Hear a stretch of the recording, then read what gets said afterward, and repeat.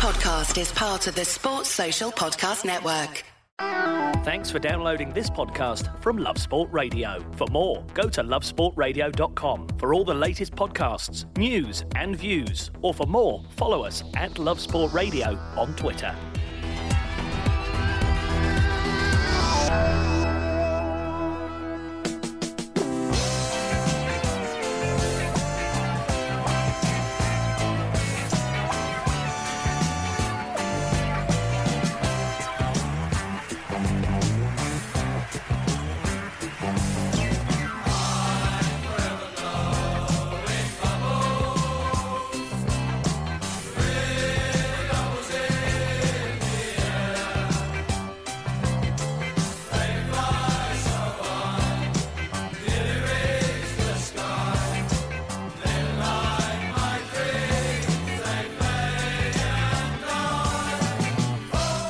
Well, a very good evening to you indeed, and welcome to the West Ham Fan Show here on Love Sport Radio. Very pleased, very glad to have your company this evening. We're on at 7 until 8:30, and then we'll have a little switch over and we'll talk about your upcoming opponents, Fulham, because they're on the show afterwards, 8:30 until 10 p.m. But let's talk about West Ham. Let's focus on them. We've got James Jones from West Ham World. We've got Will Pugh from Balls on the Line, and we've got a guest this evening. First time with Jack Rosser for myself. I know you've been in before, haven't you, Jack? I have. So nice to have you back and good to meet you. Where do we start, chaps? Because we've had no football to talk about from the weekend, have we? It feels a bit strange. Boring weekend. Yeah. We've still got to do an hour and a half though, so... Yeah, I mean, there's plenty to talk about. What can we talk about? I mean, first of all, I'd like to say that I watched the draw for the FA Cup on Monday night. Yep. And it made me really angry that we lost to Wimbledon. Because the teams that are still in that, we could have won the FA Cup. We could have done. Well, I mean, we probably wouldn't have done because we would have drawn Man City away or something like that. Because that's what happens at West Ham. But it would be nice to be there. A couple of teams are going to be at Wembley. I know you can argue whether it's semi-final or not, whether it's right or wrong. But that draw proper opened up, didn't it? You've got Manchester United and Man City, and after that, it's anyone's game. Yeah, it angers me. It really upsets me. There's always next year, isn't there? Yeah, we said that. Yeah. Last year. every year for my entire life. Yeah, and then every single Premier League will proceed to do the exact same thing as they did last year. Yep. Play a weakened side, stay up in the Premier League and get knocked out of the fourth round. But hey-ho, we never learn, do we? Mark Noble, let's have a chat about him. Various things I want to discuss. First up, actually, we won't talk about it now, but I'll throw it out to people listening. Mark Noble obviously never played for England, or has never played for England. There is still time. I mean, it's unlikely now. But is he, in the Premier League era, the best player at his peak or now or just whenever not to have played for England, not to have got himself a cap? A couple of other names, notable mentions who never got one again. Former West Ham player Kevin Nolan, at his peak, particularly at Bolton and Newcastle, I think should have perhaps got a couple of call-ups. Mark Albrighton, a Premier League win with Leicester. He's been in the Premier League for his entire career. Again, wouldn't have ever been a first name on the team sheet kind of guy, but there have been worse players who've got caps. And then I threw this one out there. Brian and James, Drive Time Show, massively disagreed with me. But Stephen Taylor, he was former Newcastle captain, was a very, very good player for them for a number of years, played well over 200 games in the Premier League. And again, if you play that much, that regularly, and you captain a Premier League side, you probably can count yourself a little bit unfortunate not to have played for your national side. So, there we are. Mark Noble, Kevin Nolan, Mark Albrighton and Stephen Taylor. Can anyone think of a better player in the Premier League era not to have played for England? Please send in your suggestions on Twitter at Love Sport Radio, or if you want to give us a ring, 0208 70 20 558. But before we go on and have that chat with you chaps in the studio, let's talk about Mark Noble as a West Ham player. Where does he rank for you guys? Not necessarily like Premier League, like I've just thrown out there, but just in general, because he's been there his entire career and he's been a loyal servant, hasn't he? Yeah, I mean, he's living the dream of every single West Ham fan in the world, isn't he? Grew up in just round the corner from Upton Park. Captains the club. Over 400 appearances for the club. Over 50 goals. He is a legend. A lot of fans aren't too keen on him, and we'll probably get onto that in a little bit. But for me, he's a legend, and I think it's an absolute disgrace that he's not even had a call up for England. Let alone a cap. He's not even had a call up, and this is a player that's been around for 14 years in the Premier League. Okay, he's dropped down the Premier League once or twice. I can see Jack smirking at me a little bit. He's going to have his say in it. But I just think that, unfortunately for him, he came through and he probably hit his peak at a time where players were only called up for England because of the club that they played for. If you didn't play for a top 6 club, you got no chance unless you were 35 and it was a token call up. Other than that, unless you played for a top 6 club, you had no chance. And Mark Noble unfortunately fell into that bracket, and I think he probably deserved the call up at some point. Go on, Jack. He's a fantastic player. This season he's been very important at different times. There have been a few games over the last couple of years. There's a butt coming. There is a butt coming. I'm really not that fussed about the England call up. I think he's a great player. He's a fantastic columnist as well in the Evening Standard every Friday. Nice, cheeky. But he's came through it at a time, you're right, when the club you played for did matter at international level, but also at a time where England had a really strong calibre of midfielders. And yes, he's gone on a bit longer than Lampard and Gerrard in terms of his playing career, and he's still going in the Premier League and to a good standard. You look at a couple of the big games that West Ham have done well in this season, Liverpool being the most recent one. He was outstanding against Liverpool. They were all, to a man, played really well, but he put in a fantastic performance and offers that level of experience and knows how to dictate a game. But England-wise, I don't think there's a lot he could have offered that successive England managers didn't already have. I think if he got a cap, it wouldn't. It would have been nice. Maybe he is of the standard that deserves, a nod of recognition, a cap, but it wouldn't have gone too much further than that for me. I completely agree, because it's only when you flip it on its head and look at the players who have got caps for England, that's when it becomes a bit frustrating. For something else I was doing the other day, I was looking into players who'd got caps in Sven's reign. I think it was Anthony Gardner, Ian Walker got one at some point in there as well, and there was a few players in there where when you look at it from you're just looking and going, that's ridiculous, how did he get a nod, get a nod? And there's been plenty of players like that, but I do agree with Jack. I don't think, even if he had got one, maybe two, that it wouldn't have been a sustained impact that he had on that squad, because he didn't really have much else to offer outside of what the current squad already had. Let's take it away from England for a second, just in terms of West Ham then. So, on the West Ham official Twitter account today, they posted kind of a bit of a tribute to him. Was it 13 consecutive seasons he scored in? With a montage of his goals? Last week. Okay, yeah. They put a video up of he's now scored in 13 consecutive seasons for the club.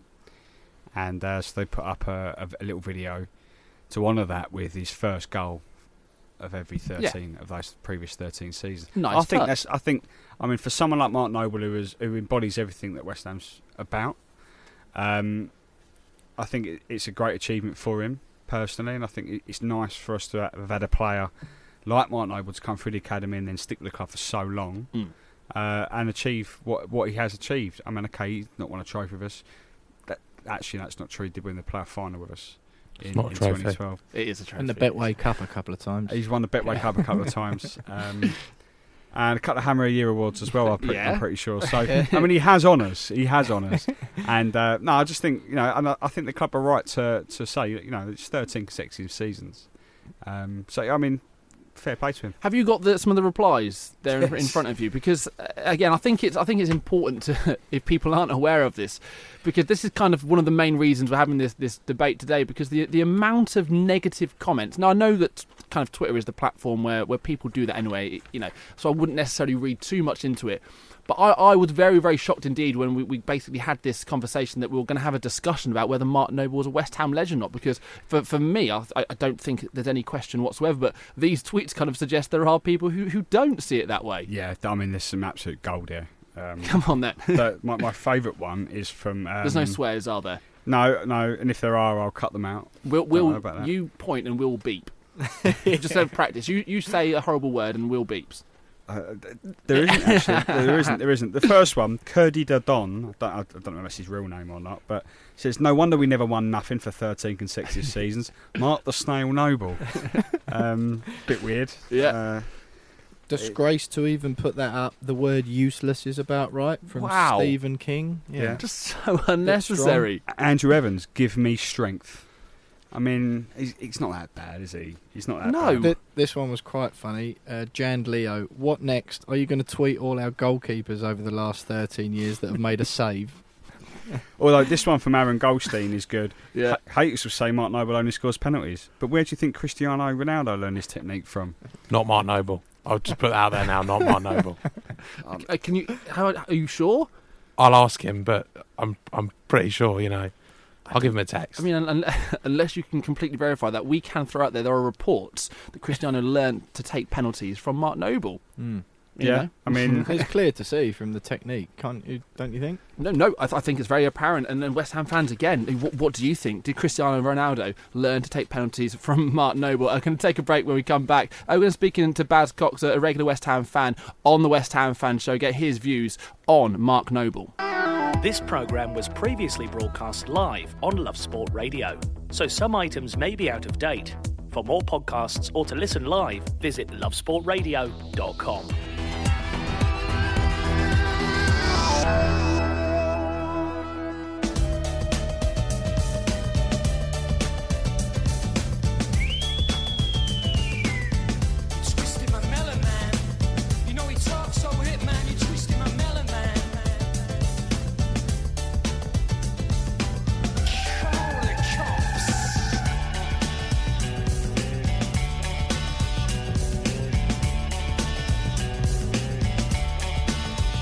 Okay then, welcome back. West Ham Fan Show here on Love Sport Radio. Please keep your tweets coming in. Mark Noble, is he a West Ham legend? And also, the other question I've got for you, name us a better player from the Premier League era who has not got themselves an England cap. At Love Sport Radio is the Twitter handle. We've got James Jones, we've got Will Pugh and Jack Rosser in the studio. Got Baz Cox on the phone. Baz, good evening. Good evening, how you doing? Yeah, very, very well indeed. So look, we've just been reading off some of these replies to the tweet from West Ham and the post about Mark Noble. Where do you sit with it? Were you one of these people slagging him off? No, you're mad, didn't you? You don't look at my Twitter account, do you? Mark Noble's a hero to me. I knew that really, Baz. If it weren't for Mark Noble, you wouldn't know who I was. That was me at his testimonial singing.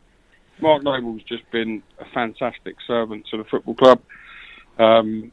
I personally can't speak highly enough of him. But footballing ability, was he good enough to play for England? At certain times, I think, unfortunately, he had the likes of Gerrard and Lampard as well, which, if you're honest, they're not people that he's going to get in front of. Our last season at Upton Park, I certainly feel that year he was good enough. When you've got people like Danny Drinkwater in the frame, I thought he was head and shoulders above him, and if Leicester hadn't won the league and finished third or fourth, I don't think people would have spoke about Danny Drinkwater. And Mark Noble got ignored that year. I know he went and then got bombed out, but at a regular England international, no. Did he deserve at least few caps? Yes. Yeah, when you throw in the likes of Jimmy Bullard and Joe Barton getting England caps, I think Mark should have got at least a couple. But why do you think it is then, Baz, that these tweets existed from West Ham fans? Why don't they love him as much as you do? I think because he's an easy target for West Ham, in my opinion. If something's wrong, you pick on him. You know, even to the start of this season, and changing player-wise, Declan Rice. You know, we went to Liverpool and got beat 4-0 the opening day. And people had the audacity to say Declan Rice was at his depth. Now, them same people are tweeting that he's the hammer of the year and he's the best thing since sliced bread.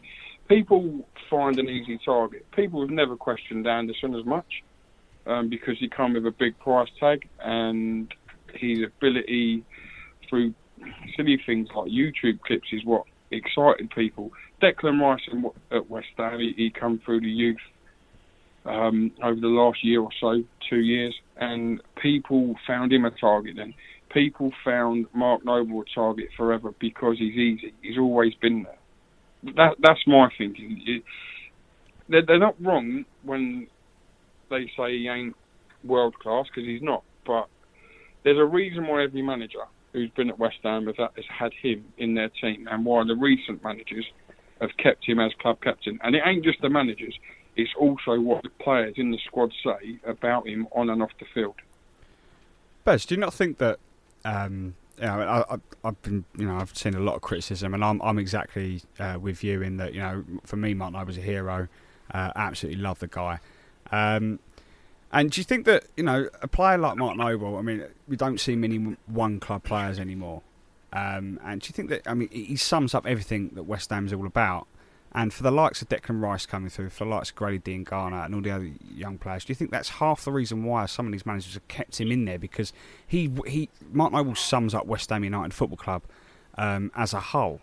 And do you think that that's partly the reason why he's still there and still playing a hugely important role at the club? Yeah, I do, but there's also got to be stuff to do with his ability. You know, if you ain't good enough, you don't get in. And I think results show with him in the team, at times we are a better side. I think you can misuse him. If you want to play him in a 4-4-2, you're going to get overrun, because it ain't no secret that he's not the fastest of players. So I think his legs have gone, though. He's never had pace. He's got older. You know, he's 30 now, and he's not going to be the same as he was at 24, 25. But I think he's just used as a scapegoat. And as I say, these managers don't pick players because you're Mark Noble. People, they dropped James Collins last season because if it wasn't for the fact of his ability as such, then he would have kept playing, because he knew the West Ham way. He knew what it meant. I think there's reasons why fans are how they are, which I sort of understand, but the biggest reason for me is these managers are paid to pick a football side. These managers are experienced. These managers know the game better than you, better than I. And they always seem to pick him, and they leave him with a captain's armband. You know, I don't think Mark Noble's a 38-game a season man, personally, but at the start of this season, he still kept the armband. It wasn't taken from him. People have stepped in. Cresswell stepped in. Zabaleta stepped in. Arnie stepped in, but he's still the club captain. Now, he could be club captain away from the team. He could just be the players' captain as such, not the first team captain.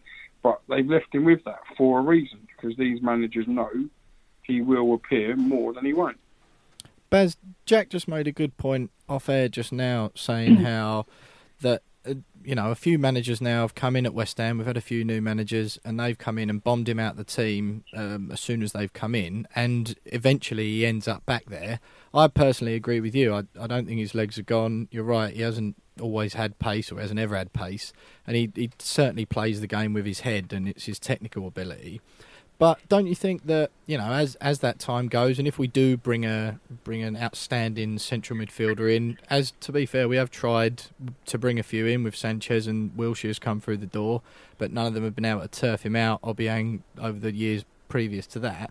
But surely, even if, just say in the summer, an outstanding central midfield player comes in, there's, for at least a couple of seasons to come, I think he would be more than valuable in that John Terry club captain sort of role going forward. Yeah, exactly. I agree with that. And I've also said, like, you see the comments about Declan Rice being the future captain. This is why I question that, because Mark Noble ain't going nowhere, and Declan Rice will be. I think Mark Noble will still be at the club and part of the playing side and the first team after Declan Rice has left West Ham, and that's why I don't see Declan as a future club captain. He has every attribute to be it, but he ain't going to be at West Ham in 5-6 years' time, if we're honest with ourselves. Mark Noble is massive to West Ham. Mark Noble is massive to the players. Mark Noble knows what it means to us fans. Now, you see a lot of tweets with the video from the last game at the Bowling when he made the interview, said in the interview about we're not run like a circus no more. You see Paul saying that he's just a puppet for the board. Listen, I get that, but we also have to remember this man's paid by the football club. The man loves the football club. He ain't going to come out and say the chairman's are this, the chairman's that, the chief executive this, blah, blah, blah. He's still professional. He still has his job to do, and he still gets paid by him. And people say, like after the AFC Wimbledon game, Mark comes out, makes the clown report about the thing. It's always, well, of course it is. He's a club captain. Is he meant to ignore it? Because if he did, people would soon question him for that as well. Top stuff. Cheers, Baz. Appreciate the call, mate. You're welcome. Thank you. There we are. Baz Cox there. Are you listening to the West Ham Fan Show here on Love Sport Radio? We've all got one, and we're not afraid to put it on display. Our opinions, that is. Share yours now at Love Sport Radio on Twitter, or call us 0208 70 20 558. Love Sport Radio, your fan station.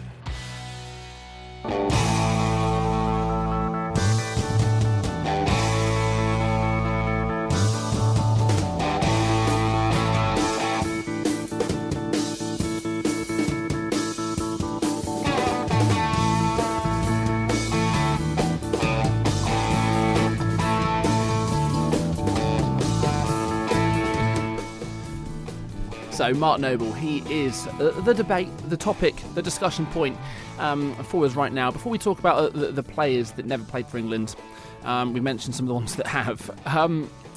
As you chaps have been saying, it is interesting with Mark Noble, and it's kind of, we talk about there's very few one-club men these days. Everyone knows that. But I think what makes it kind of slightly different with Mark Noble is that this isn't a Paul Scholes in the sense of they're playing at the top end of the Premier League every single season. You know, it's not a John Terry, because they've always been there. This is a Mark Noble who's seen West Ham change so many times, even through change of divisions, through so many managers, through so many players coming in, but he has continued to be a mainstay.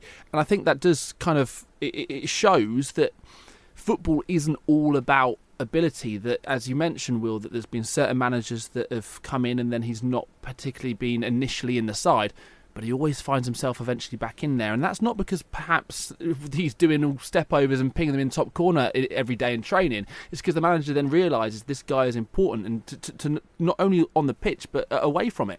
I do think as well with that, with Noble, and I do. I'm the same as James, and I think the world of him. I think he's brilliant for the club. But I do also think that there hasn't been too many occasions where he's looked out of place playing for West Ham, in as much as he's too good for the club. I mean, I know, and it is great that he's been there all that time, but there's rarely occasions where you go, we're so lucky to have him. Yeah. It's just pure, It's do you know what I mean? point. Purely on ability. Even when we dropped in the Championship, he was probably, he was a good player then, but we come up and he's kind of been at West Ham's level his whole career, hasn't he? Has there been a time when you've gone into a summer thinking, we're going to lose Mark Noble this summer?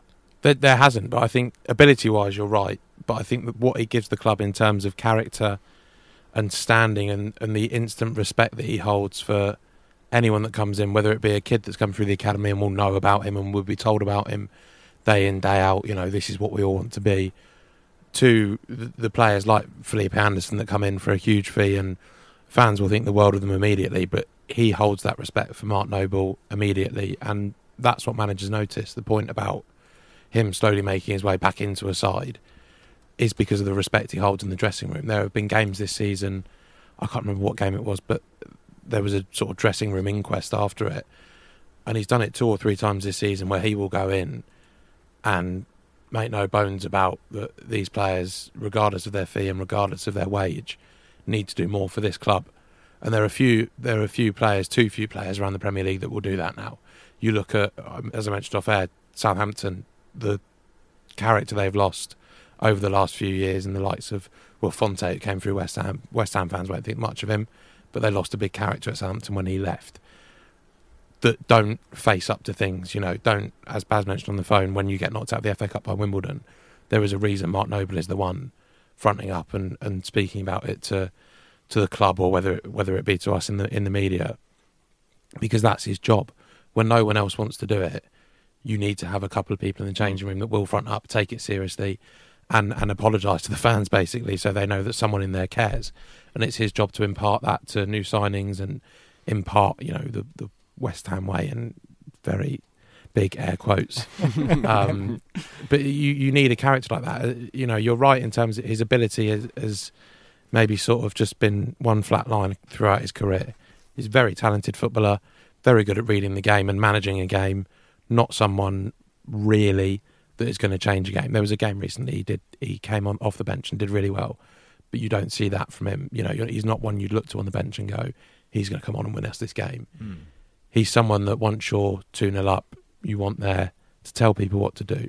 And you look at Declan Rice now, and we'll probably talk about him later, but you look at Declan Rice, everything he's had going on this season, dropped after the first day, out of the squad, back in the squad, new position. I know he can play as a midfielder, but the way Pellegrini wants him to play that role, completely new position. Contract talks, international future. Something that he would have turned to Mark Noble for advice about. And he has kept him on the straight and narrow through that.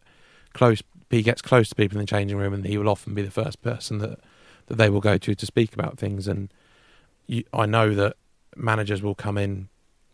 David Moyes, he was one of the first people that David Moyes spoke to after Bilic went and said, what's gone wrong? What do you need to be doing? And they told him that the intensity needs to be stepped up and things like that. So, yes, ability-wise, he's never going to be the best player to ever played for West Ham. He's never going to be the best player to have played for any Premier League club, wherever he went. But character-wise, he's kept one constant going through that club for a long time.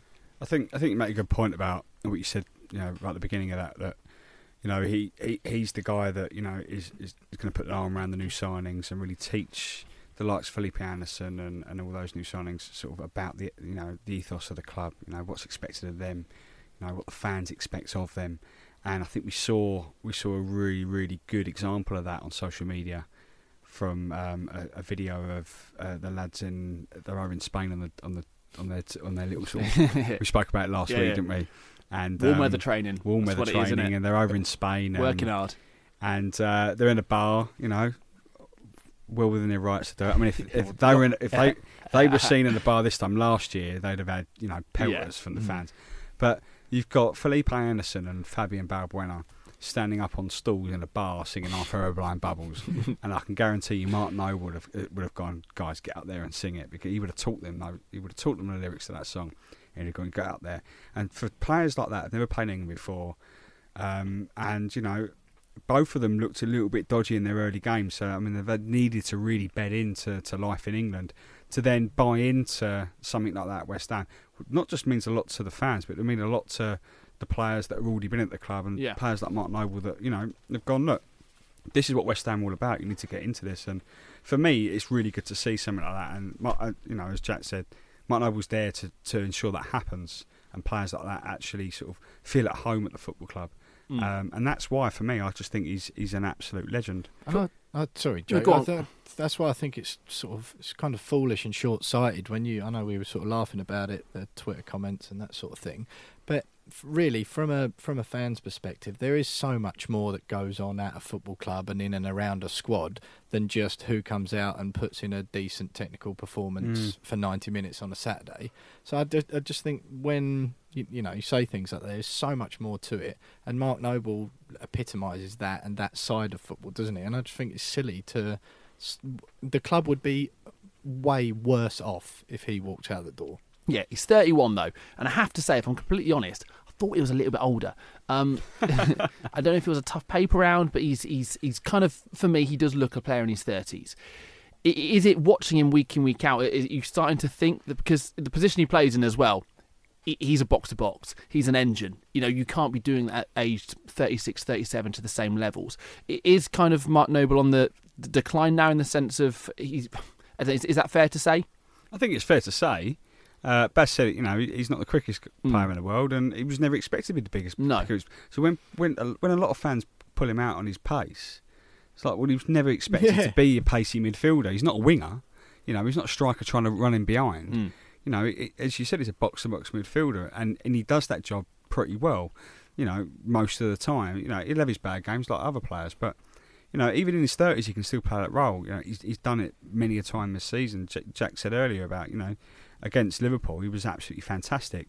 You wouldn't believe that he was 31 in that game. So, okay, he's a lot of fans say his legs are going. He's not. He's probably not as sharp as he used to be, but he still plays an important role.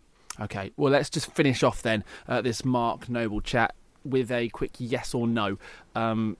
Mark Noble, West Ham legend, yes or no? Jack first. Yes. Obviously, yes. Well, there we are. It's sorted. West Ham fans, what are you talking about? Mark Noble, West Ham legend. You're listening to the West Ham Fan Show. Love sport.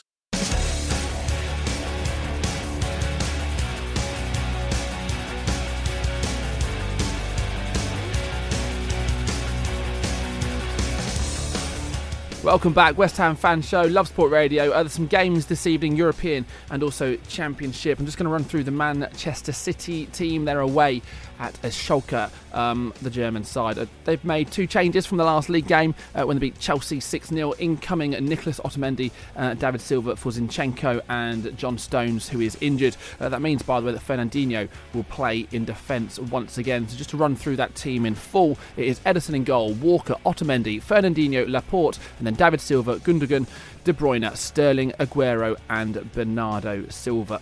Ruby Matondo, by the way, former Man City youngster, is on the bench this evening for Schalke. In the Championship, Millwall are in action. They are away at Derby County. That one's a 7:45 kick-off. The Champions League, by the way, 8 p.m. kick-off. The Millwall team is Jordan Archer, Sean Hutchinson, Jake Cooper, Sean Williams, Jed Wallace, Lee Gregory, Shane Ferguson, Malon Romeo, Murray Wallace, Ryan Leonard and Ben Marshall. We're going to have that game on here in the studio So I'll let you know when those goals go in. So, chaps, your stadium. We spoke about it a lot. There's some changes happening, isn't there? Well, it's not Hopefully. it's not our stadium, but you know what I mean. Come on. It's no one else's, is it? We're talking about Premier League clubs. It's yours. Yeah, I get it. No, I like the stadium, as everyone knows. But the latest is that they're looking to square off behind the goal to make it seem more like a traditional football stadium. The wording of that made me laugh. It was like, well, I mean, you shoot yourself in the foot with that wording. But it's a good move if they can get it done. How long it will take to really get done, I don't. I mean, I'm expecting 2 or 3 years, just knowing how long it takes for these things to happen. But I mean, Jack's given me anything. I mean, it's taken 1.5 years to sort out some carpet, so. Right, 4 or 5 years, 4 or 5 years maybe. But I don't know. I think it's a good move. It's a move that when I was part of the bloggers meetings with Karen Brady a couple of years ago, it was that sort of thing that we were talking about, and she said this was going to try and push it through, and it's good that they're beginning to have talks about it now. But it still doesn't get around the fact that the distance still is going to be quite a way away. Just squaring it off doesn't really make much of a difference, I don't think. Yeah. So initially, when this happened, when you moved into the stadium, there was so much talk and debate, wasn't there, about look, it's got a running track. They're going to then put the temporary seats in. It was kind of like, well, yeah, fine. You kind of really trying to make something what isn't a football stadium into something which can pass as a football stadium, but they weren't able to do all these things because of the licenses and the agreements that they had, because of obviously being the Olympic Stadium initially. So I presume these kind of rules still stand, Jack. So how are they getting around that? Is these going to be permanent seats when they're blocking it off, or how's it working? No, it'll be. I mean, I don't profess to know the sort of the nuts and bolts of it, but there will still, as long as it's owned by LDC and all the various sort of bodies that own and manage the stadium, it's still going to be temporary seating, because they are still going to want to use it as an athletics venue in the summer. Personally, as the stadium as a whole, I don't like it for reasons of my job, that in various bits the Wi-Fi doesn't work for my email and things like that. But first world problems. Yeah, exactly. But as a football stadium, I don't think it's that bad. Really, when the atmosphere is good there, when the football's good, big games, it's still a good atmosphere there, and it's a sign that something had to happen. I know they talk about it a lot, and as was mentioned on the phone earlier, that clip of Mark Noble saying it's not a circus, It's a big club statement to have 60,000 fans there every week. If they can get 60,000 fans there every week, it's a statement of the direction the club's going and the attraction that the club has, and the sort of standing that they hold and can hold going forward.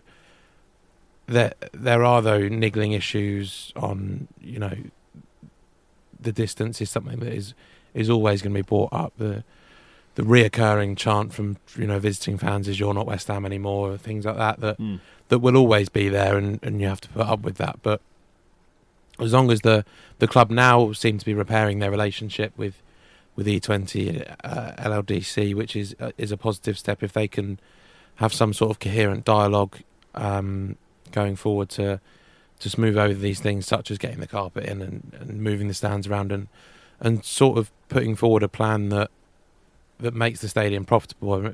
When they announced that they'd come to an agreement on the surround, Karen Brady said that she wanted to pitch to make the stadium profitable, something that is used 365 days a year as a landmark in London. If they can advise to do that and improve their relationship, there's no reason it can't be a real attraction in London, and through that, a real home for West Ham. But there remains a lot to go to make it that. There's been lots of negativity, though, about what's been said and announced. We went through those tweets from Mark Noble. I'm sensing a trend. Is it just you lot are negative? I don't think it's have you got reason to be? No, it's not you. No, absolutely not. I found the 3 most positive, happy West Ham fans. That's why you're here. I'm not sure. As far as the seating thing goes, my initial reaction to it was, how's that going to work? Because obviously there was the press release, which was worded as you'd expect an official club press release to be worded, all very fluffy, not too much detail at this stage. There was some nicely put together design photos that made it all look really nice, and I saw one comment that said It's quite funny how they've shown the official design pictures with a load of flags in it, which they turn away at the turnstiles. But I'm not sure how. Just a little bit technical, but I'm not sure how. If you square that off at the front, that means you have to bring the whole block forward. And there's already quite certainly at the Bobby Moore end. There's already quite an extensive gap between the front of the upper tier and the back of the lower tier.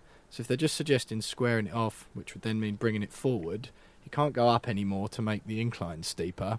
So all you're going to be doing really is bringing a similar amount of seats forward an extra however many metres. Yeah. I think they said 4, did it in the press release?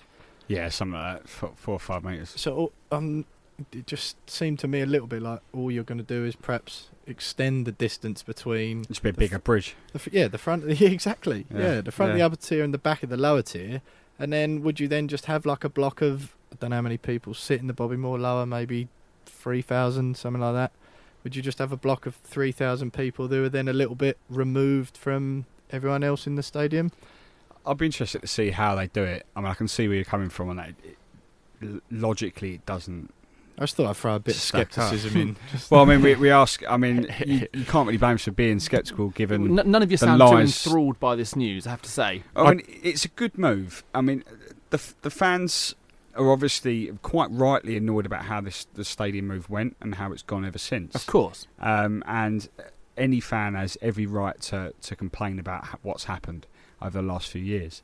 And this is an attempt by the club, quite clearly an attempt by the club, just to try and sweeten it off a little bit and go, look, okay, we recognise that there are issues with what we've done here, and we want to try and make it right for the fans and try and make the fans feel a little bit more like home. Whether they can adequately do that, I don't know, but... I don't think it's really something that needed to be done, if I'm honest. Well, I mean, you say that, but in terms of the fans that are going there week in, week out, and that are sitting in those seats... You know, you can kind of it's get all right it. in your nice ones, mate. I don't know, mate. You got no Wi-Fi, but you got perfect view. I don't know. We have this discussion all the time. The club will sort of often say if they had a chance to... I mean, we're not by far not the most important people there, but if you had the chance to place the press box, they wouldn't put it where it is because it's miles away. It is miles away. But that squaring off, I really don't... Especially if it's just 4 metres, it's not going to make a huge difference. I think we've seen this season...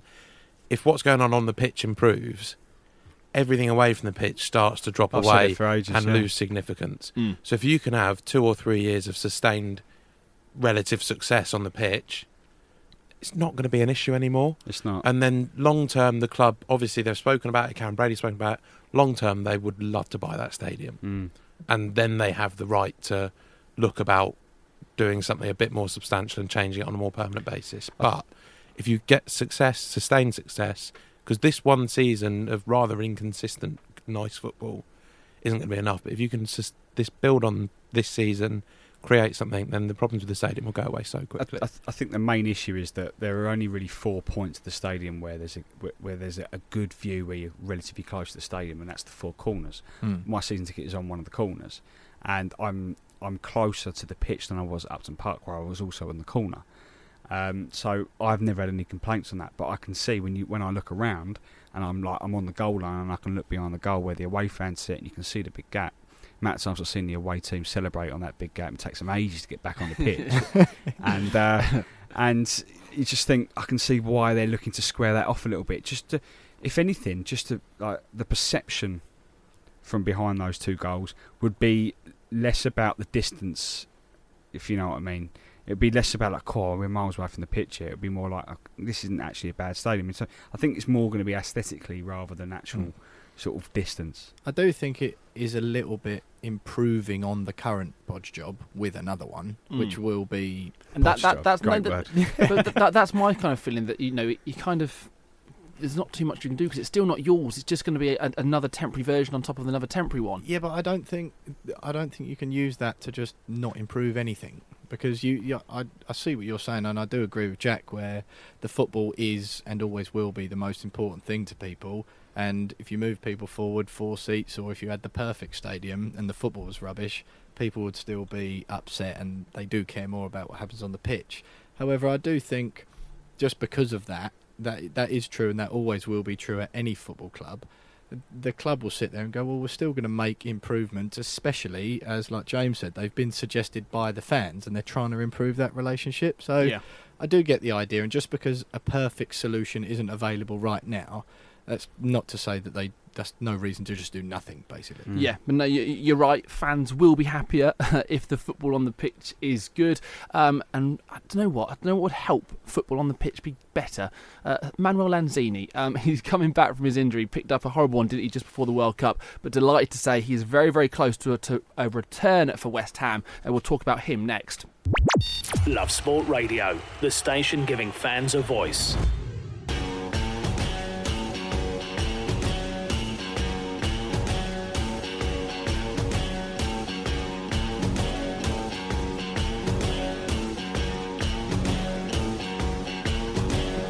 Okay, some good news to talk about. Manuel Lanzini picked up that horrible injury, didn't he? So unfortunate. He was in the Argentina squad just ahead of the World Cup, and he's been out since then. But news from Pellegrini today that he is set to return. Just how good news is that for you as football fans to see him back on the pitch? Because is that earlier than expected? Yeah. A lot earlier. Yeah, it is, isn't it? I mean, the last word I heard, and it was a couple of months ago, and it was he might not even play this season.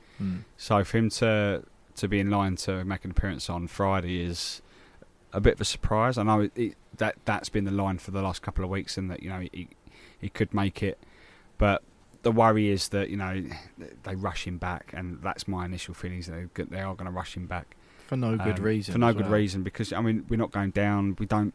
Okay, it'd be nice to see him back on the pitch, but I'd rather see him back on the pitch when he's fully fit and at his very best again, than him being rushed back and then we lose him again for 4 or 5 months. I'd rather him be back at his peak. But it's good. I can't wait to see his face. I really can't wait to see his face. That's cute. I love the man. I mean, if he does play, it'll be his 100th appearance at West Ham. That's really already. Yeah, stats. Love it. And it speaks to any West Ham fan, and they can't wait to see him back. Right, now, I know I get a little bit of stick sometimes for being a little bit grumpy and a bit cynical, but are you nervous about Cresswell syndrome, as I'll call it, and that he might have just lost something with that injury when he comes back and just not be that player that he was before? Because that is almost exactly what happened to Cresswell, wasn't it? He was world beater, and then I think the difference here is I can see where you're coming from, and that is a worry with any player that's been out for a long time. But the difference is Cresswell's injury was as a result of a real horrible tackle in pre-season, whereas Lanzini's was, I think, as far as I'm aware, I don't know whether Jack you've heard any different, but he turned awkwardly on his knee. Yeah, it wasn't, and it was a non-contact injury. Yeah, which makes me a little bit less worried about how he's going to come back. The Cresswell one, I mean, I've seen the tackle. I don't know whether you've seen it, but the guy, I mean, it's pre-season. It's about 10 minutes into the game, and the guy almost kills him. Yeah. Almost breaks his legs, and it's like, what are you doing? And ever since then, he's not been the same. He's only just really getting back to his best. Whereas Lanzini's just a little bit different, and those sort of injuries do happen on a little dodgy turn, bit of dry grass, and the studs get caught, and that's it. So I'm hoping that that's not the case, but I can see the concern, definitely.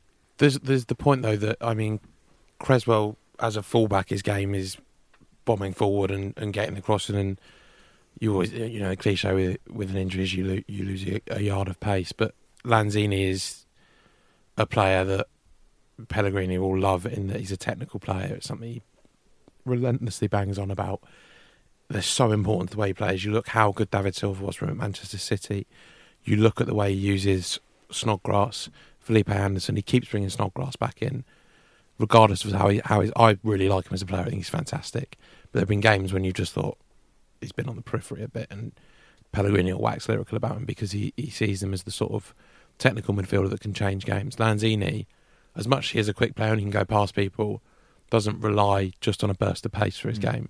He's such a technical and talented footballer, and has such a fantastic, nuanced touch and the way he plays in and his vision.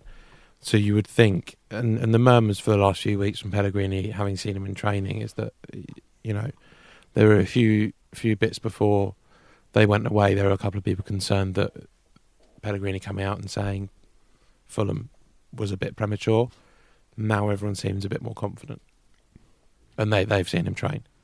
Yeah. So you've got to hope that they know what they're talking about. I think Pellegrini came out, didn't he, when he said that he was likely to be back. He touched on how, although Arnautovic played well, but last season, when Lanzini was still in the team and playing, he also touched on how, if you look, the majority of the goals Arnautovic scored last season, the vast majority of them involved Lanzini at some stage as well. So you would hope that, as well as what he does for himself and the team, because he obviously registers a few goals himself, that if he can bring out the best bring Arnautovic back to his best as well, that he brings a lot more than just, his little... He was beginning to score, get on the score sheet regularly towards the end of last season. We scored 2 on the final day against Everton, and that was the last time we've seen him. And arguably, it's probably the best probably one of the best games we've seen him play in the West Ham shirt. He was fantastic that day.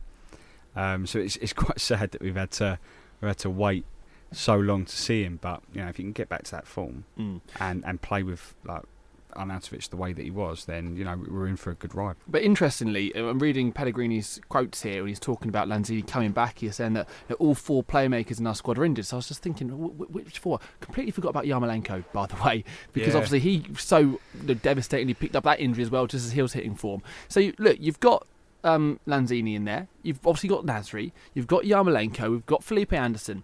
There's now actually 4. Potentially kind of number 10s or creative attacking midfielders there. When and if they're all fit, kind of where do they fit in? Who are your preferred options? This has been... It's a good position to be in. This is the dilemma been going on in my head ever since the summer. When they're all fit, what happens? Lanzini, you would think, would come in for Snodgrass. True. You would think. Yeah.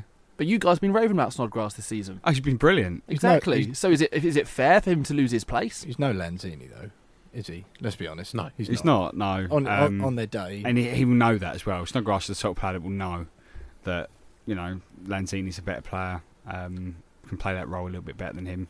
The shape that Pellegrini's been playing, not all the time, most often, though, is that sort of 4-4-1-1. So there is room for a player in behind the striker, which has often been Arnautovic just off Hernandez or someone like that. So you can switch those around and have Lanzini just in behind Arnautovic and then keep Anderson and Snodgrass on either side, and then you've got a fantastic team. It's more where, did Nasri come in for the 3 games he's played in? Is that it? Is he now just going to be a figure in the dressing room and someone that Pellegrini knows he can rely on if he needs him again, or a bit of experience? So, look, it is a problem in that who do you pick, where do you pick them, how do you keep them all happy? But it's far better to have that than to go back a few weeks and have no one and have to really cobble something together. So a fully fit Manuel Lanzini, does he come in ahead of someone like Samir Nasri? Yes. Yeah, absolutely. Definitely. Because Nasri was an interesting one that people were completely unsure as into what you were going to get.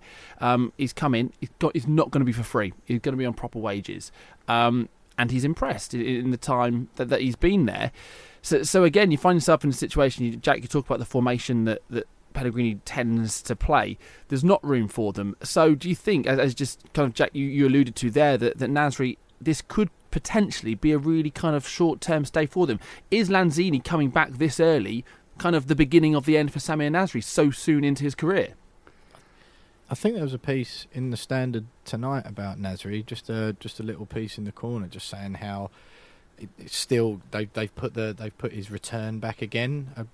I literally only read it fleetingly, but there seems to be a little bit of mystery around what really happened with him after those first good performances. We were getting all excited in here, weren't we? And I think just reading a piece on the way, and that's been put back again.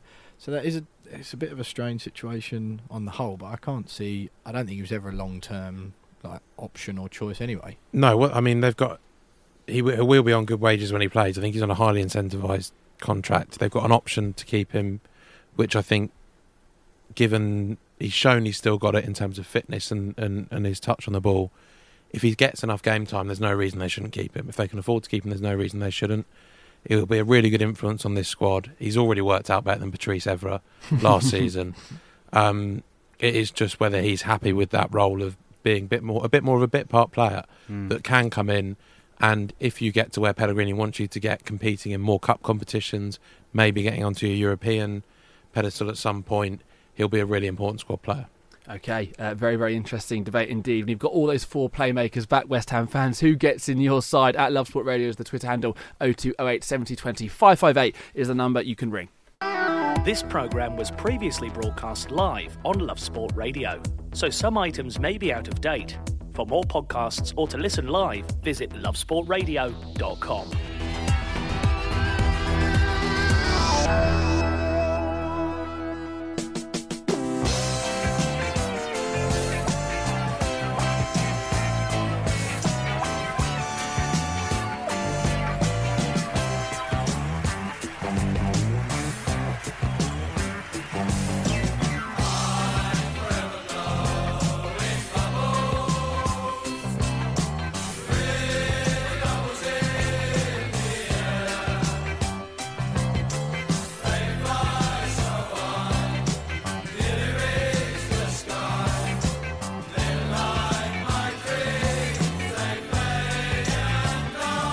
Welcome back, West Ham Fan Show here on Love Sport Radio. We've got James Jones from West Ham World, we've got Will Pugh from Balls on the Line, and we've got Jack Rosser from the Evening Standard. Just kicked off, by the way, in the Champions League. Schalke have got that one underway between them and Manchester City.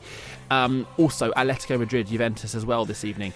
Both goalless, but they've only just kicked off. Hopefully, a bit more interesting and exciting than last night's Champions League games. Both of those producing goalless draws. But yeah, Manchester City in action, which kind of seamlessly links me to our next discussion. Apparently, they are rumoured to be interested in one of your footballers.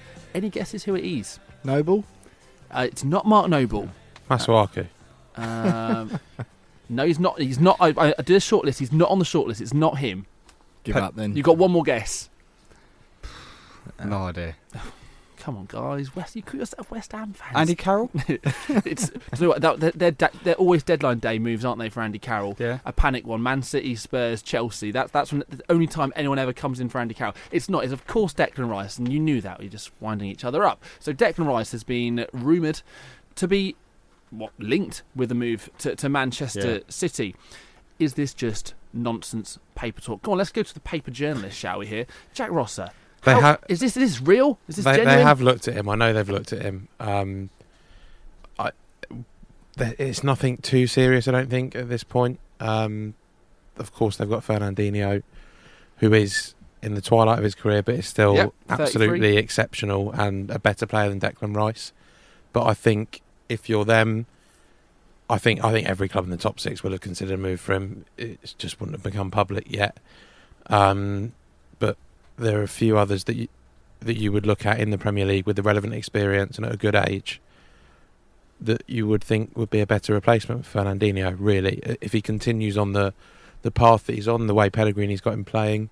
The big thing he always talks about in terms of improvement is the sort of the view he has of the game, the way he sort of views the game once he's got the ball. Yeah. He's outstanding at reading those pockets of space that need a bit of cover when teams are going to break and start a move. He's brilliant at that, but when he's on the ball, he's good. There's no doubt about that.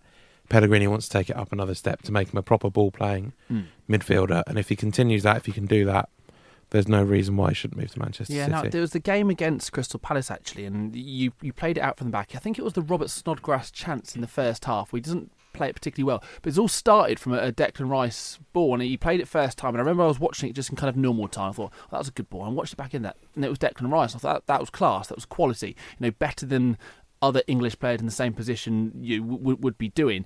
And I do find it interesting that, Man City, this is the rumour, interested in Declan Rice. There have been similar talks with Wan-Bissaka at Crystal Palace. A few weeks ago, there was then same with Ben Chilwell at Leicester City. It does appear clear that Manchester City are targeting young English talent, and in particular, kind of fullbacks and defensive midfielders. Well, I mean, top 6 clubs are going to continue to go after these players because they need them, really. We're not sure. There's obviously scrutiny on the quota of international players that you can have. Yeah. But then you go from there. It's a huge problem at Tottenham at the moment in terms of the signings they're looking at and who they can bring in, because they are quite restricted. You look at they had to leave Van Foyth out of their Champions League squad for the first half of the season. Came in, started against Dortmund. Them having got rid of George Kevin Nkoudou during January. So it is a real thing that clubs are starting to look at now, having to bring in young English talent, which perhaps is a problem for the clubs producing them. But if, every club outside the top 2 or 3 in every league is a selling club at the right price, and given that they are English and that they can fill that homegrown quota, it adds a hefty chunk onto the transfer fee. Yeah, they cost a lot more though, don't they, these English players? And that's what's kind of so strange. And I was having the debate with the Crystal Palace fans show earlier in the week talking about Wan-Bissaka, because actually the link that evening was with Bayern Munich. And I was kind of like, would you accept £15 million, £10 million less for Declan Rice from a Bayern Munich or a foreign side as opposed to a Premier League one? Because it's directly strengthening someone in your division? Or is that not something you bother too much about? I mean, for me, West Ham, Man City aren't a direct rival to us. I mean, they might be in the same division. You're strengthening them, aren't you? You're strengthening them, but I mean, if we were challenging them for the title, then I'd be like, definitely not. No, he needs to go abroad if we're going to sell him. But we're not, and I don't think we ever will be, unless what happens to us is the same that happened to Man City, like in terms of getting bought out and bankrolled in success. But so I get why people would say that, but for me, if he goes, the only big club in the top 6 club in the Premier League, I couldn't accept him going to is Tottenham, and I'm pretty sure every single West Ham fan would say the same thing. I think he'd be fantastic at Tottenham. He probably would be, but I think he'd be fantastic most places, wouldn't he? He's not going. He's not going to Tottenham. James won't allow it. I'll stop him from going. No, just any other team though. I genuinely wouldn't bother me. Yeah. If he went there, maybe Chelsea, maybe the others. If he wants to go there and better his career, then we get the right price. Yeah, no, it'll be an interesting summer for Declan after the breakout season that he's had. Whether these rumours and reports, England calls up, Man City interest, whether any of it comes concrete, and just how much money is then thrown on the table. And if West Ham and Rice are left with a decision to make. Another player, some transfer news being reported, Edmilson Fernandez. He's been out on loan at Fiorentina this season. Reports saying that they've decided that they've agreed to take up a permanent option on him for around £6.5 million. Is that something that pleases you, or was he a player you kind of hope, because he's still quite young, just 22 years old, hope to come back into the mix? I mean, we touched on it just then, didn't we? How many midfielders we've already got at the club. Obviously, it depends who's going to depart in the summer. But I think it never really quite happened for it at the club, and it looks like he might just be one of those players who is better suited to a continental league. And I think he did have his chances, didn't he, in our team? And I think at the moment, if he comes back in and we never see him in a West Ham shirt again, I think there'd be harder losses to take from that squad, I think. Am I right in thinking that the season that he signed, at the end of it, there's an award for the signing of the season, and he won it? Have I just made that up? I think you've made that up. Yeah, there is a signing of the season award, isn't there? Yeah, but I don't think he's ever won it. Well, I'm going to dig. I mean, to be fair, I haven't made that. I wouldn't make that up. To be fair, that's in the back of my head somewhere. That happened. This is a player that I quite like the look of. Yeah. Every time I saw that's him, my I thought, point. Lots of people initially looked okay. He's not a bad player. He's got a good goal against Chelsea in the cup. And I thought he's not bad. He's a nice player to have in the team. He can come and do a job off the bench. Might start the odd game and do okay, but he didn't wow anyone. So I can see why Pellegrini wasn't overly fussed. And when the likes of Yarmolenko come in the summer, and Anderson and all of that, I can see why Pellegrini went, let's get rid of him. And I'm surprised that we've only got $6.5 million for him, because I would have thought, in today's market we might have got a little bit more. But you never really knew what his brand was, did you? Yeah, true. He was in the team. He was sort of all right at the defensive side of the game. He was all right going forward. He wasn't overly rapid, and he wasn't overly technical. He was just sort of. That's why he never really offended me. He he came on and did a job, and I thought, well, he's not too bad. You know? I mean, I'd be happy with him. If he stayed at the club for 2 or 3 years, I wouldn't have been that bothered. But you wouldn't really know either, would you? Yeah, if Fernandes is coming on, he'll do a job for the last 10 minutes. He did win signing of the season. Yes! Yeah, we are. Was that not the season that you made? I love the fact you've just researched that as well. Was that not the season that you made 13 signings? It might and be. They did that awful graphic and with West Ham United. Yeah, it's because, to be fair, that was Sofiane Feghouli, Gökhan Toure. Call yourself West Ham fans. That was the same summer we did have. You're right. It was Toure, Zaza, Sofiane Feghouli. I could have Jonathan won Kaleri, Masuaku. Amazingly, Masuaku was probably the last one standing out that summer. So I'm going to dine out on that bit of knowledge for the rest but of my life. You can see how he won it now if you reel off the names that signed with him. Not important, mate. It's a fact. And I knew that, and you did not. Going to take a break. When we're going to come back, we're going to look ahead to your next Premier League game. We're going to speak to the former Fulham striker, Gordon Davies. Giving your team a voice. Love Sport Radio.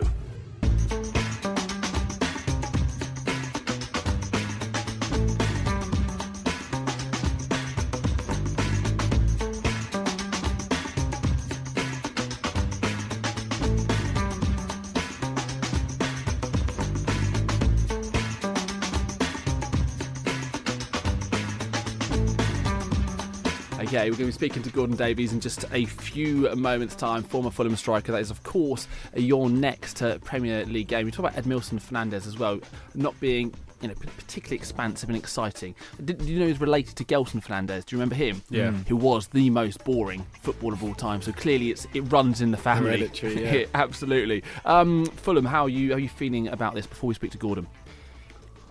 Positive, but also incredibly wary, given that Fulham have only got 2 points away from home all season. Remember a few weeks ago we played Bournemouth, and I said Bournemouth haven't won in 6; they'll beat us, and they beat us. So I'm not expecting 4-5, 6-0, which a lot of West Ham fans will be expecting, given our improved home form recently. I think Fulham will make it difficult for us. Well, with City away coming up as well, the pattern this season has been perform outstandingly against the big teams and then let ourselves down and let everyone else down at home and kill any hype that might have built up in the meantime. So yeah, I reckon we might actually end up drawing on Friday. There'd just be, we all go into it thinking, it's Fulham at home, it'll be fine. They haven't been playing very well. Yeah. And we sort of end up stumbling and then go and get a point at the Etihad. I like this though, because it's the standard theme. You speak to any supporter of a mid-table club, you say, of course we'll go on and lose that one. It's like, yeah, that's why you're mid-table. It's the nature of you. If you could do something consistent, then you wouldn't be mid-table, would you? You'd either be bottom because you're rubbish, or be at the top because you're semi-decent. It's just the way. It's the life of a mid-table Premier League supporter. Just one second, we're going to speak to Gordon Davies now. We've got him on the phone, a former Fulham striker.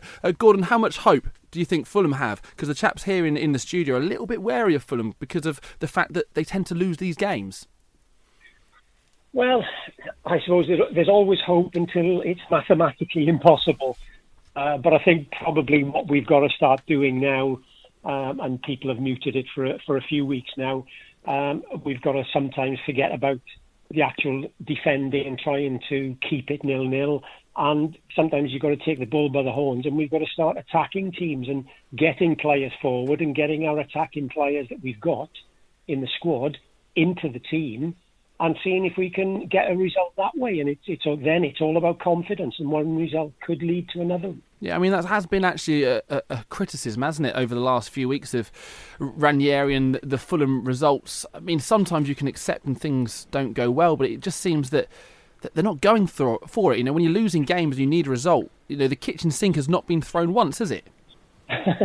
Certainly. At the moment, I don't know whether we've got a kitchen sink. I think somebody's got to find it somewhere, to be perfectly honest with you, because, yeah, it is a strange scenario down there at the moment. Even if we're 1-0 down or 2-0 and there's 25 minutes to go, you never seem to think of the urgency. We still want to keep hold of the ball. We still want to pass it around.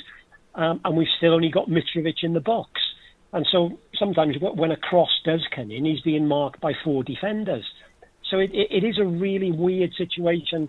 If I was Mitrovic or if I was one of the forwards, I'd be screaming for the ball to be put in the box because he's good in the air, he's powerful, he can hold players off.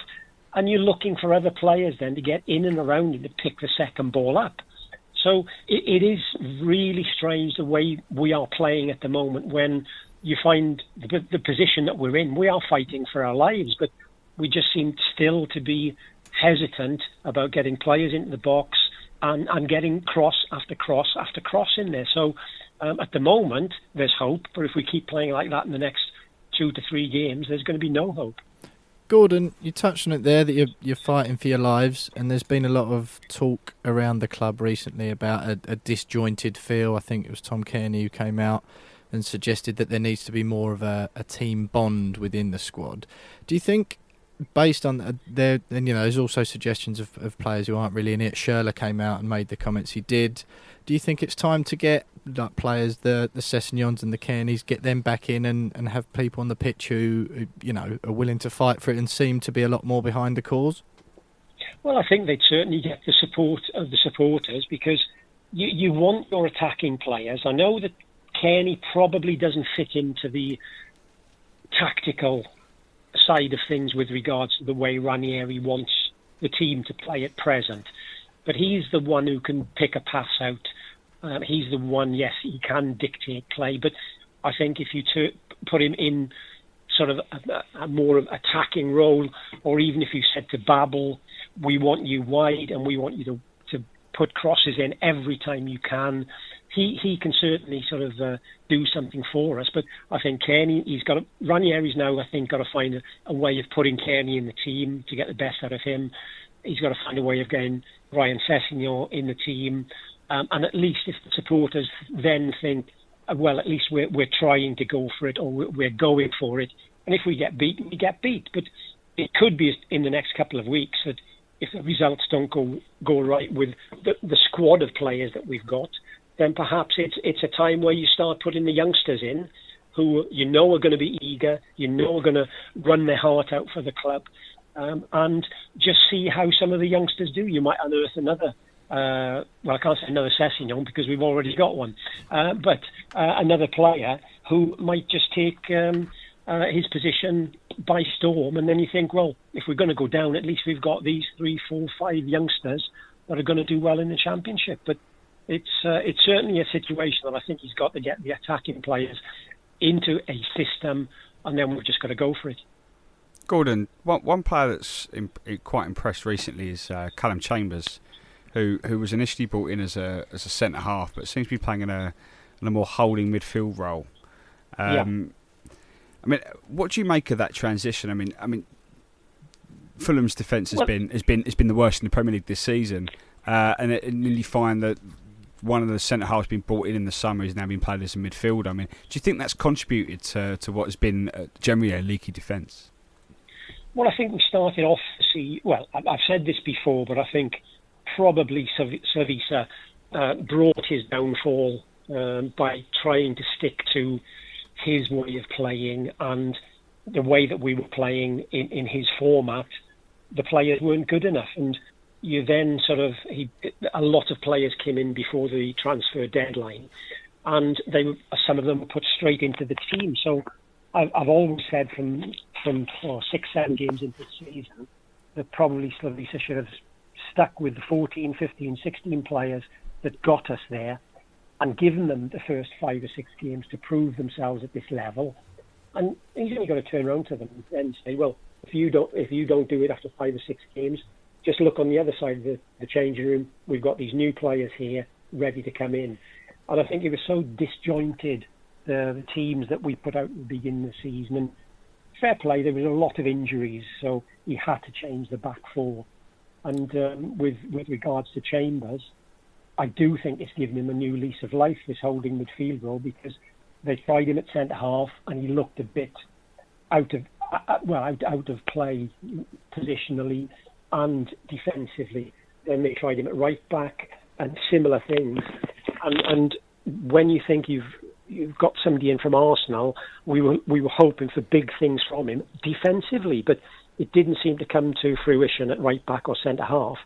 And then he's been put in this defensive midfield role, and to be perfectly honest with him, he's looked one of our best players, and he's the one that can get into the box not only from free kicks and corners, but in normal play, and he could have scored 3, 4, 5 goals for us.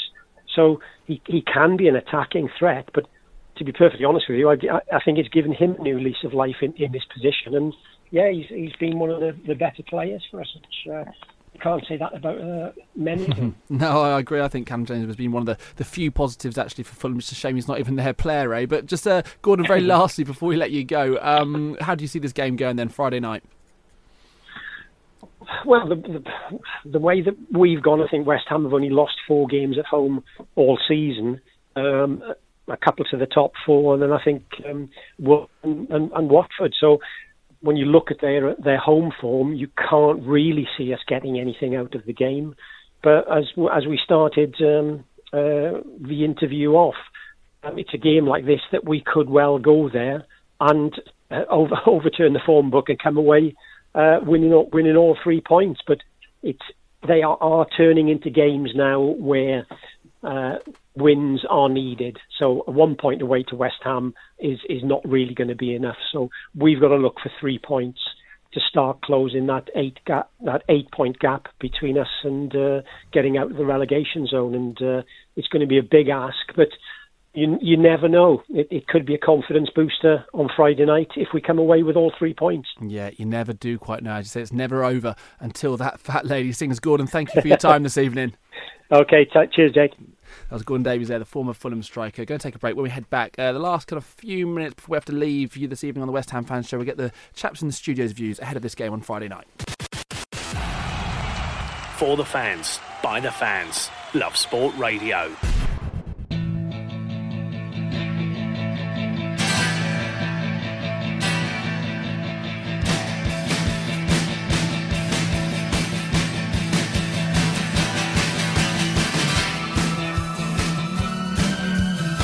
So you're going to be under the lights Friday evening welcoming relegation-threatened Fulham to your place. As you mentioned briefly before we spoke to Gordon, it does feel maybe like one of those games. It's just potential banana skin, isn't it? Like, it's not really any different to any other game. It's just because of where they are in the league. When you don't win the game, it's then kind of heightened significantly more. But I'll be completely honest, and I'll say this quietly because I know the Fulham fan show's up next and they're going to be outside. I think Fulham have kind of... I think they've gone, and I think they know it. And then, as I mentioned to Gordon there, they've not at any point in the last couple of games thrown that kitchen sink. They kind of just feel like they're just going through the motions a little bit. I can't see them coming to West Ham and picking up anything. It is tough because you never know. Under the lights on TV brings another level out of certain players, and they seem to have quite a few of those characters in their squad. So they could do something. You know what West Ham are like. If you get amongst them in the first 20 minutes, then problems start to come through. You're right, though, they've looked really awful this season. They've looked really, really poor. What's important for West Ham is that they've now got 12 games between now and the end of the season. They've effectively got nothing to play for, really. They're not going to get into Europe, given quite how inconsistent they've been this season. What's important is that, having not won in the last 5 in all competitions, they did put in a good performance against Liverpool.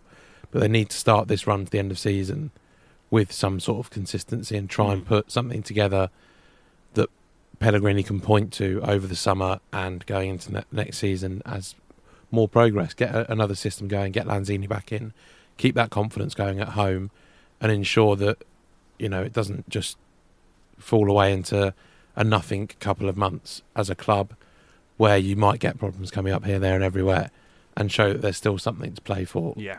No, it does become hard, doesn't it, at this point of the season, as Jack mentions. You know, it's harder to play those teams actually towards the bottom of the league who are fighting for something, as opposed to the better teams when they've got less to play for, if that makes sense. Finding that motivation. We've seen it with Watford over the last few years. They start brilliantly, then kind of by February they're safe, and then they kind of have a dreadful tail off. Yeah, it's exactly what we've done all season, really, though, isn't it? We had the 4 defeats at the beginning and the 4 wins, but other than that, it's been very much just a hit and miss. And depending on the opponent we've played each week, we've put in decent performances, either when we've been on the telly or whether we've been against a top 6 side, and then against the rest at games that, you know, we almost expect to win. We've improved a lot at home this season. I think we look a lot more comfortable at home, and I think that gives me a little bit of confidence. Yeah, I think you should be confident. I do. Score predictions, please. Jack, kick us off, please. 2 on West Ham. Will? Either 4-0 or 1-0. Nice. What? This is going to be one. I can't really... no, 1-0. And that's the one you plumped for after giving those two options? I'm afraid 3-0. 3-0 West Ham. Right, that's more like it. Cheers, James. Lads, absolute pleasure as always. Thank you very, very much indeed. The West Ham Fan Show will be back next week at the same time here on Love Sport Radio.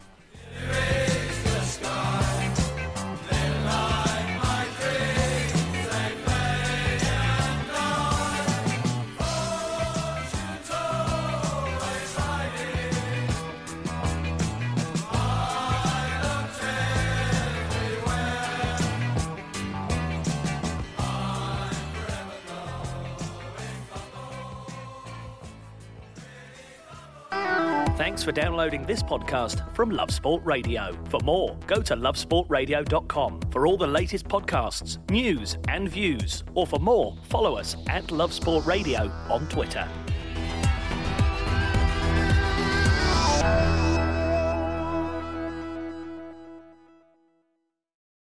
Sports Social Podcast Network.